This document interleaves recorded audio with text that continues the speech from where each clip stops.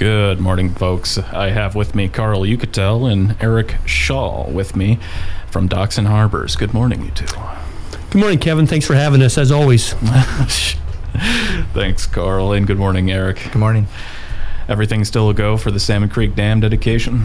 Yeah, so thanks for asking. In the American Society of Civil Engineers Alaska section on September 10th, Friday the September 10th, we're going to be dedicating the Salmon Creek Dam as a National American Society of Civil Engineers historic landmark. So it'll be a lot of fun. We have folks coming in from around the state and around the country to dedicate that very important piece of infrastructure that is highly innovative in its design.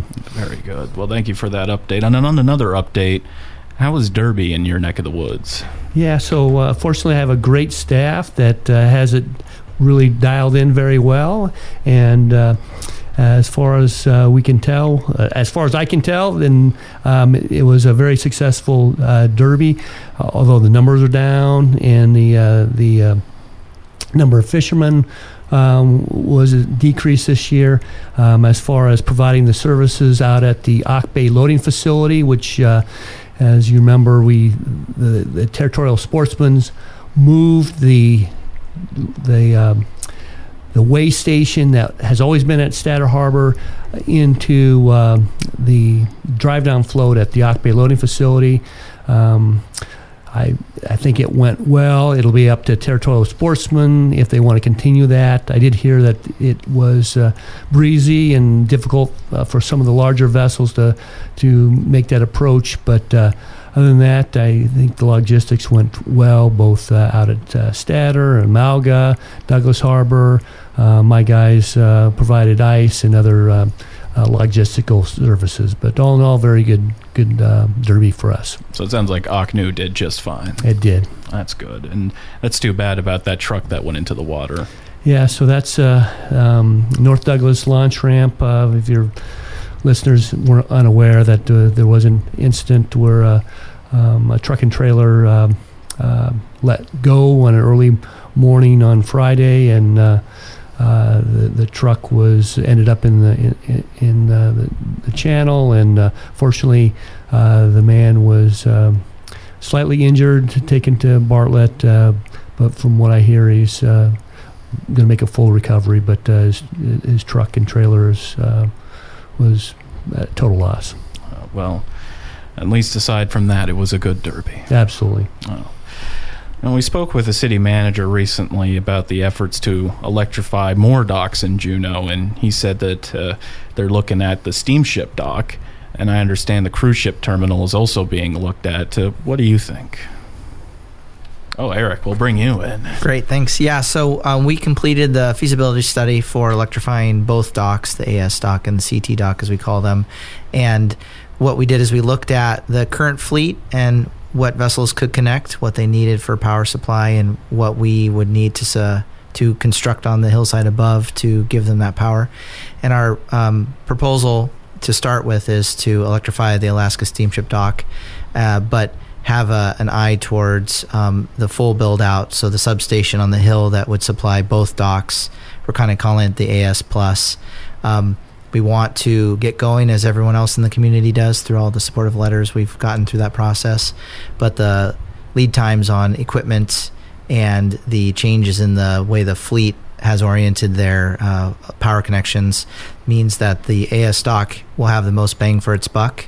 And as we learn from that process, we'll be looking to take that knowledge to the completion of the CT dock at some point. The way the ships use the docks, the AS dock has a lot more compatibility at the moment, but we are seeing when companies... Compatibility? For the side of the vessel that they tie up to. So they like to face a certain direction, and so it's usually on the starboard side for the AS dock. And so what we're seeing is that the current fleet would mostly use starboard connections at the AS dock, and that's pretty typical through the cruise industry. But we're also seeing that as new vessels come online, they're adding flexibility. So a lot of vessels have connections on both sides. And so that would mean that the use at the CT dock, where they're usually port to, could be used more often as well. We just want to start with the system that will get the most use right away get those so lessons phase it in. Correct. Oh, okay. And what do you think about managing the crew's expectations here? I mean, the system, it sounds pretty reliant on multiple pieces working, right? It does. Yeah. We're very confident with the cruise line's abilities to work with us. They've gained a lot of knowledge with the Franklin dock system that's been in existence for 21 years. California has some very strict mandates about using ports both for cruise and for cargo terminals. And so what we're seeing is those standard operating procedures, those mandates out of California, are directly used up here as well. If you think about a cruise line, if they set up a standard procedure, they're going to use it everywhere. And so in California, those cruise lines are required to connect as soon as possible and disconnect as late as possible, and they have to keep track of the times, and they have to meet a threshold. They submit those connection and disconnection times and show that they're meeting those regulations down in California. So if they can learn to do that there, they stick with that same system, and we see that same robust speed in Juneau. So there's a lot of framework that's already been created. What we're trying to do is just be wise about the infrastructure we build, time it with the capacity that we have in town for electricity, and choose the facility that will get the most use first, and then watch as the industry reacts in a positive way, and we can add more capacity in the future. Now, as for the funding, what grants are out there? So we had 2 grants out for this round, one through the RAISE grant, one for the PIDP, or Port Infrastructure Development Grant. We received notice a few weeks ago that our RAISE grant application was not selected. There were a few in Alaska that were. We can talk about a little bit about those later, but we're still waiting to hear about the PIDP, Port Infrastructure Development Program. That was usually focusing on terminals, cargo terminals. There were some changes to the wording in it that allowed passenger terminals such as ourselves to apply. So we're hopeful, but we'll know in the next month or two where we stand on that. And Carl, this might be a question for you. Would this be a fair use of the visitor head tax? Any funding towards this project?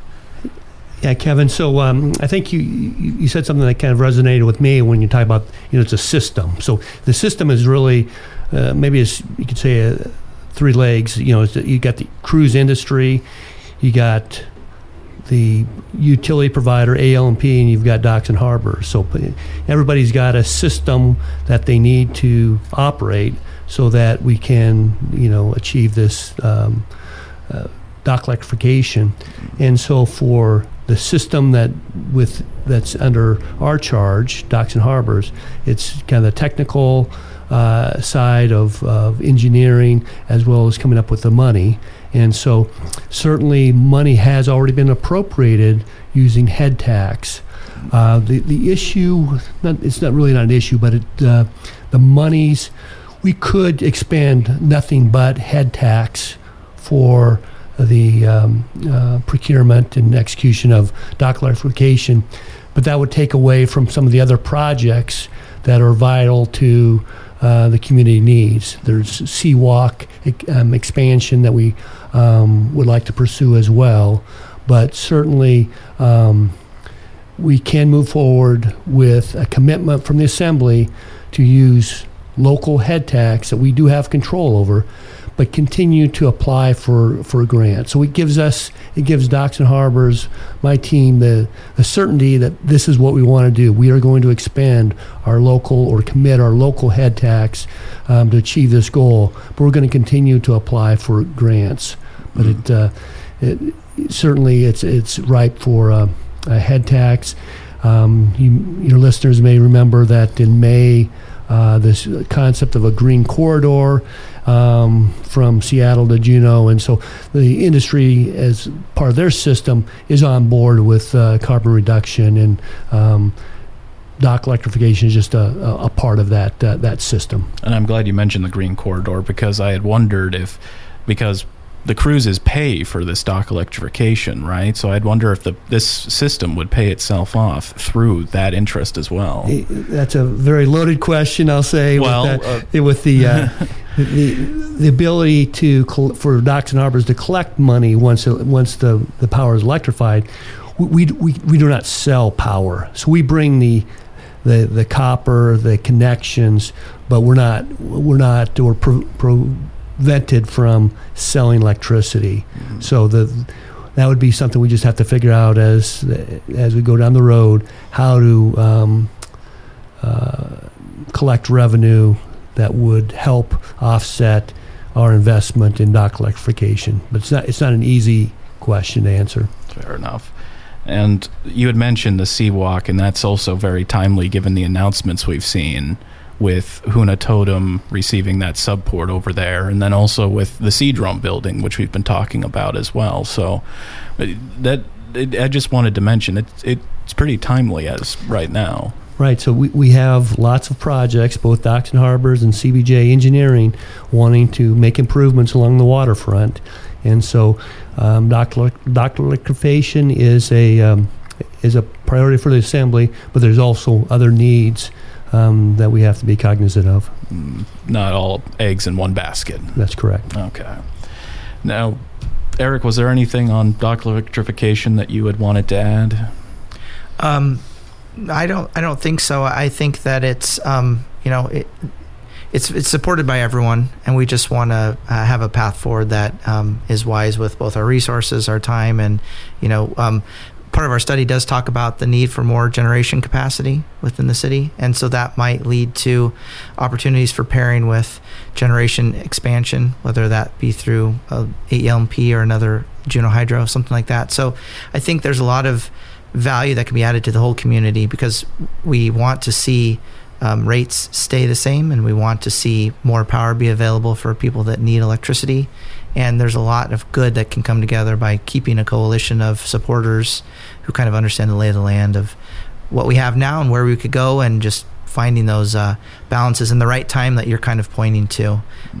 If a power producer and a power needer, a group that needs power, team up, we can get more infrastructure that pays for itself right away. Oh, very good. Well, with that, we'll go to a quick break. We'll be right back.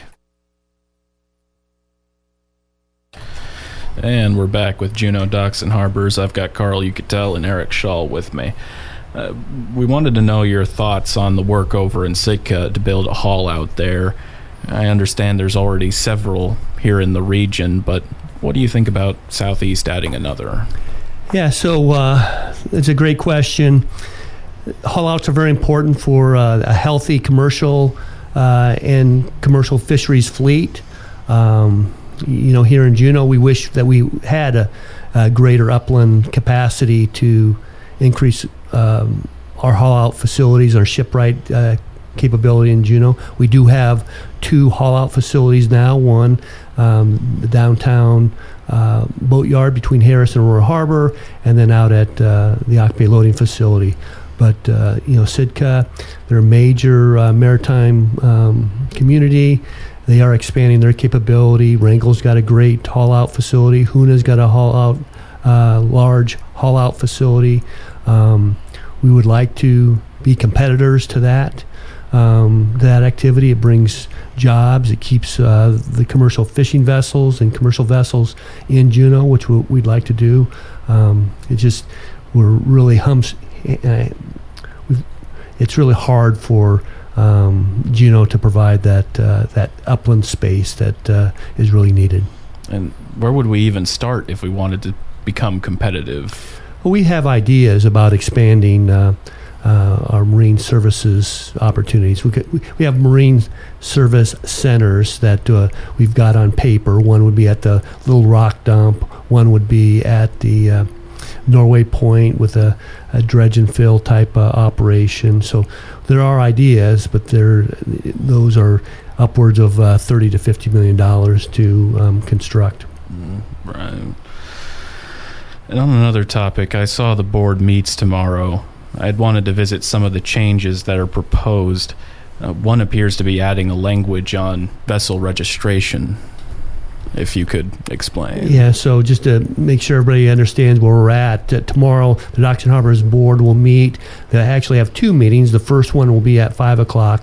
It'll be the public hearing for proposed regulation changes and ordinance changes. And your question specifically is the requirement for vessel identification. And basically, we're just trying to ensure that all vessels that use our facilities have some identifying marker, a name on the stern or AK numbers on the bow. It's just it's not clear that is required for either documented vessels or state registered vessels. So that's we just want to clean up the language to say you got a boat in the harbor, you need to identify it consistent with Coast Guard or state statute. And another one talks about pets. From my read of it, it sounds like just clean up after them, but. Yeah, so it's we do have an ordinance change that does reference dogs and domesticated animals, and really the intent of that cleanup was really the existing ordinance only allowed boat owners and their dogs to be walked on the docks. And we had some discussion with the staff and the board and thought it's not inappropriate for a member of the public with their dog to walk the docks. And as the ordinance is written right now, somebody that is walking their dog on the docks would be subject to a citation, and we don't think that's fair, so we're just cleaning up that language. And as we're cleaning up that language, we also are cleaning up some of the language regarding picking up after your pets. And overall, then, is that the heart of many of these proposals, is cleaning up a lot of the language? Yeah, so we're calling it the omnibus regulation change, and so it's just a matter of bundling a dozen together as opposed to one at a time for the next 18 months. So we encourage anybody that has any interest in any of these regulation changes to show up and comment, or send me an email, or send any board member comments. It's not the intent is not to hide anything. We think that these are minor enough changes that we go through the public process that's required, but we just want to make it better for the public and for staff to enforce it. And I think for the most part, there's probably more giveaways than takes in the regulation changes. Yeah, we just spoke about 3 today, so there was plenty more on there.